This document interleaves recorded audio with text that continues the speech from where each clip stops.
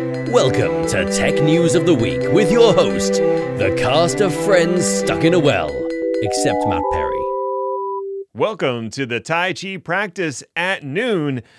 No, that's still not right. Still Tech News of the Week. This one's going to be a little bit different because we did a crossover episode with Day 2 Cloud. That's the other podcast that I host with Ethan Banks. So we're going to be talking about news articles that caught all of our attention in a slightly different format. I hope you enjoy it. Well, speaking of automation platforms, a new announcement has been made about JetPorch. JetPorch is, we've got some announcements that came out on the Laser Llama Substack blog by Michael DeHaan. He's known in these circles as someone who writes these platforms, I believe. Mm-hmm. Is it Ansible? He was the power behind Ansible. Yeah, he was the guy behind Ansible. So JetPorch is a new project that he's working on coming up soon. There's a Discord chat. There's some documentation and so on that's begun. It's actively in development, jetporch.com if you're interested in that. I'll read you a summary from the documentation overview page. Jet's goal is to be a community-driven enterprise automation and orchestration platform for the modern era, designed with an outlook towards reliability, clean code, and predictability, language simplicity and stability with a minimal aesthetic, true planetary scale and lightning-fast execution performance, and a strong enterprise security and audit focus. And Jet is being led, as we said, by Michael DeHaan. And then it goes into more like they're going to implement with Rust. There's going to be a YAML dialect similar to the Ansible playbook language and a bunch of other bits and pieces to kind of get you excited about what's coming. There's nothing here yet as far as product from what I can tell, but it's another open source product that sounds like we'll be talking about it more at some point. Ned, I predict there's a Day 2 Cloud where we talk about JetPorch, whatever the full name of the product ends up to be. Yeah, maybe we can get Does the world need another one, though, I guess is my question. Maybe. It sounded like to a certain degree he was trying to reinvent Ansible, but sort of solve for some of the issues that Ansible had, learn from lessons of the past. Launching a whole new automation product and getting people to adopt it is hard. I did note that he is intending for it to be able to use existing Ansible playbooks with very little conversion. So that will make the conversion of people a little bit easier if they want to use the new automation platform. And performance did seem to be a big key here. I mean, he was talking planetary scale and high performance, and gets into in one of the Substack blogs why he chose Rust as opposed to Go. Golang was, I guess, the other one he considered, but decided on Rust. So yeah, JetPorch. That's in the world now. That's a thing.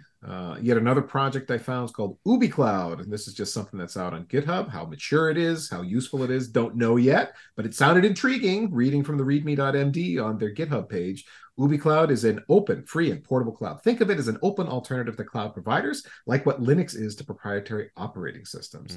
UbiCloud provides IaaS cloud features on bare metal providers such as Hetzner, OVH, and AWS bare metal. You can set it all up yourself on these providers, or you can use our managed service. We're currently in public alpha. We're not even at beta yet, but it sounds interesting. Again, if we needed another cloud doing things, it sounds intriguing. And if you're wondering why use it, they cover that. Public cloud providers like AWS, Azure, and Google Cloud made life easier for startups and enterprises, but they are closed source. You have to rent computers at a huge premium and lock you in.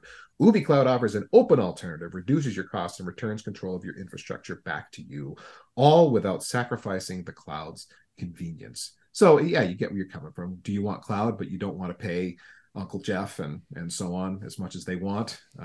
Try UbiCloud. Maybe it gets you what you need and does it for cheaper. Yeah, I like it. I like the ethic there.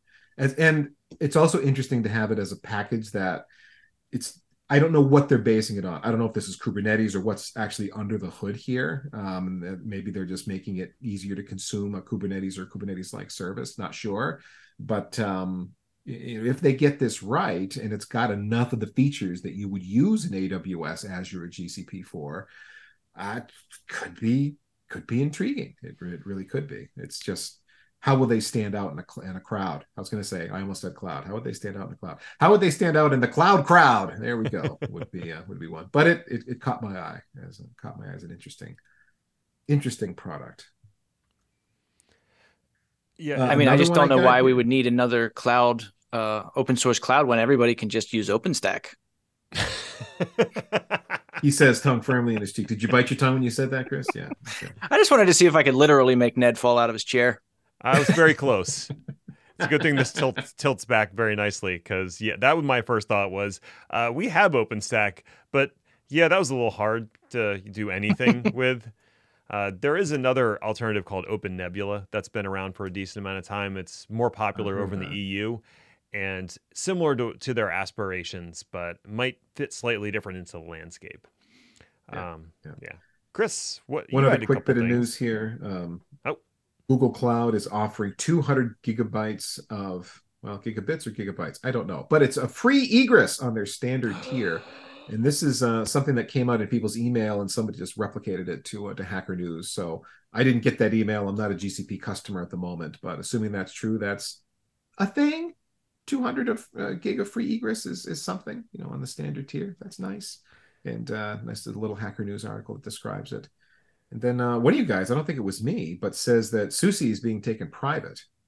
Oh, yeah, that was mine. That's true. So SUSE went public a couple of years ago, and now they're being pulled back in as private. Not a huge surprise. I think the private equity firm wants to trim them down a little bit. I am curious to see what the impact is for the Open Enterprise Linux sort of foundation that they helped start recently and committed to spending $10 million, I think, to further the development of an Open Enterprise Linux alternative to Red Hat. So I would be a little concerned about that project if I were on it right now.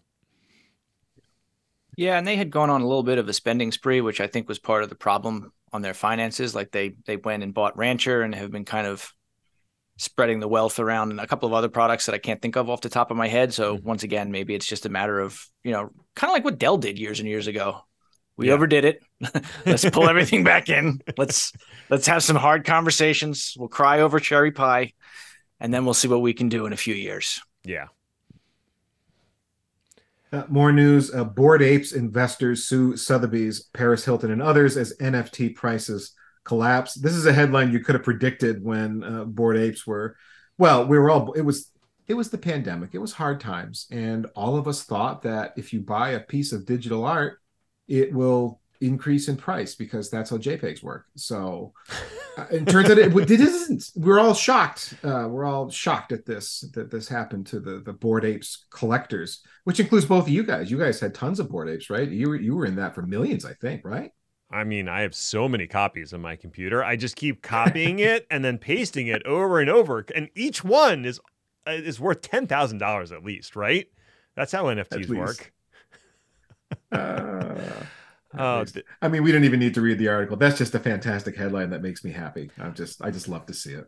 I did read the article because I wanted to see if there was any justification behind it. And there is an accusation of collusion between FTX and Sotheby's to pretend that it was a regular collector who was interested in these and not FTX. But in my mind, who cares who was interested in it? It was worthless to begin with, and it's worthless now.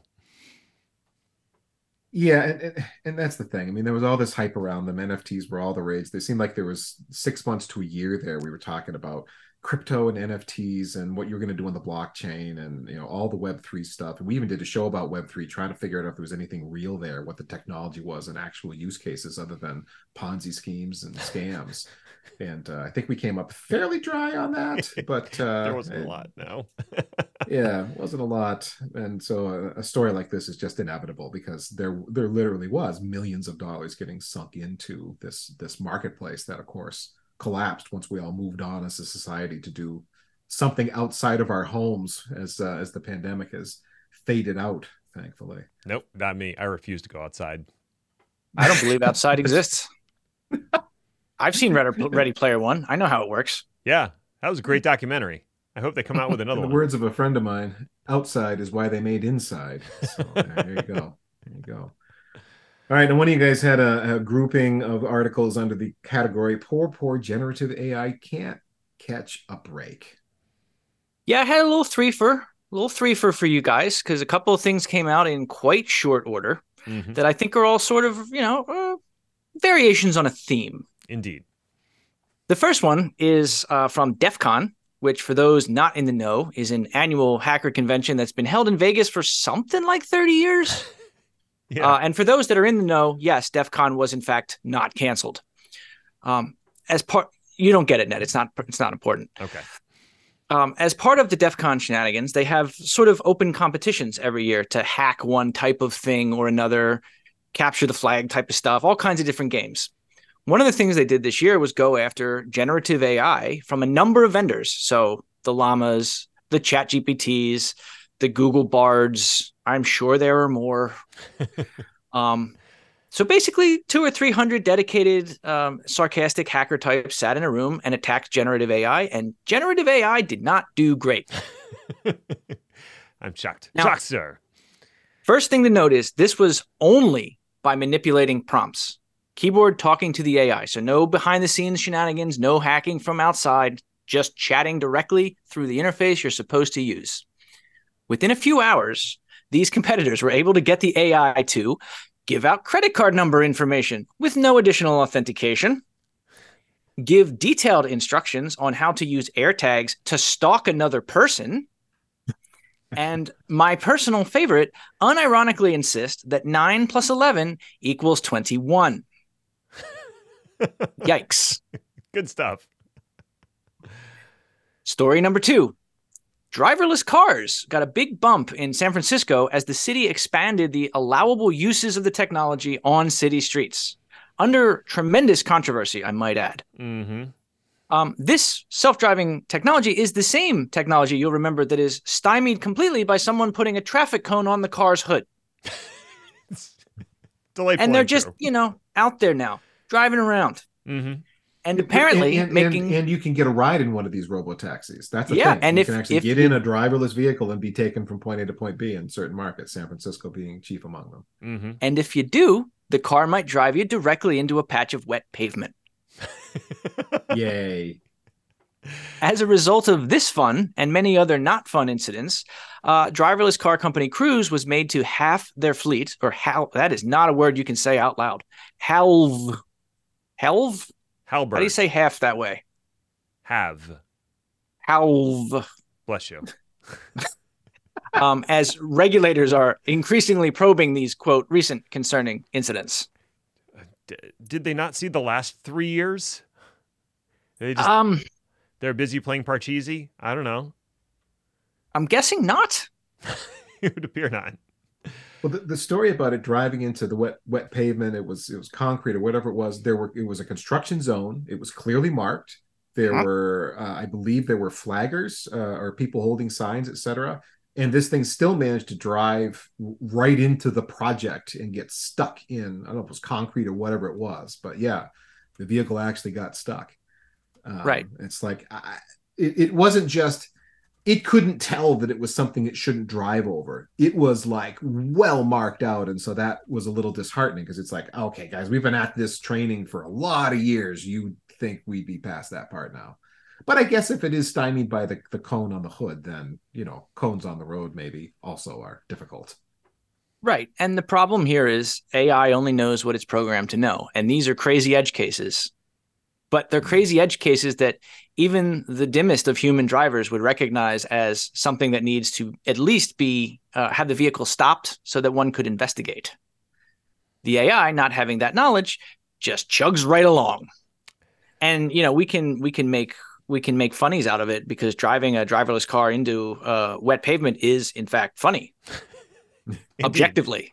Yes. But a driverless car driving into a crime scene or interfering with an ambulance driving someone to a hospital, both of which have also happened, is not as funny. No. Though I did hear that they changed the horn sound to the sad trombone, and I appreciate that. And we're back to funny again. Yay! Well done. We did it. So finally, just an update on a long, really not debated question. Do these generative AI tools that we're all making so much fuss about contain training data that was in fact based on copyrighted work? Well, a couple weeks ago, 3 authors started a lawsuit. And based on discovery, the answer seems to be yes. Books 3, a dataset used to train Meta's Llama, Bloomberg GPT, which I don't think I knew existed, and Eleuther APT, contains 170,000 copyrighted books from Stephen King and other authors.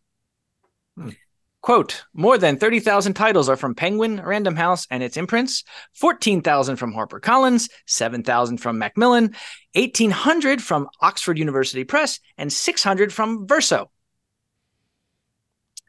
Not a great start in terms of the whole we're doing this without copyrighted works argument, I don't feel.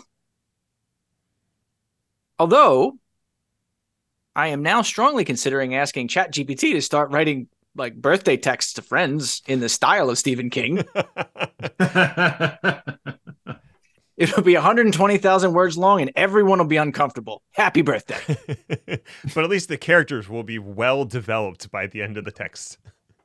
That'll do it for Tech News of the Week. Bye for now.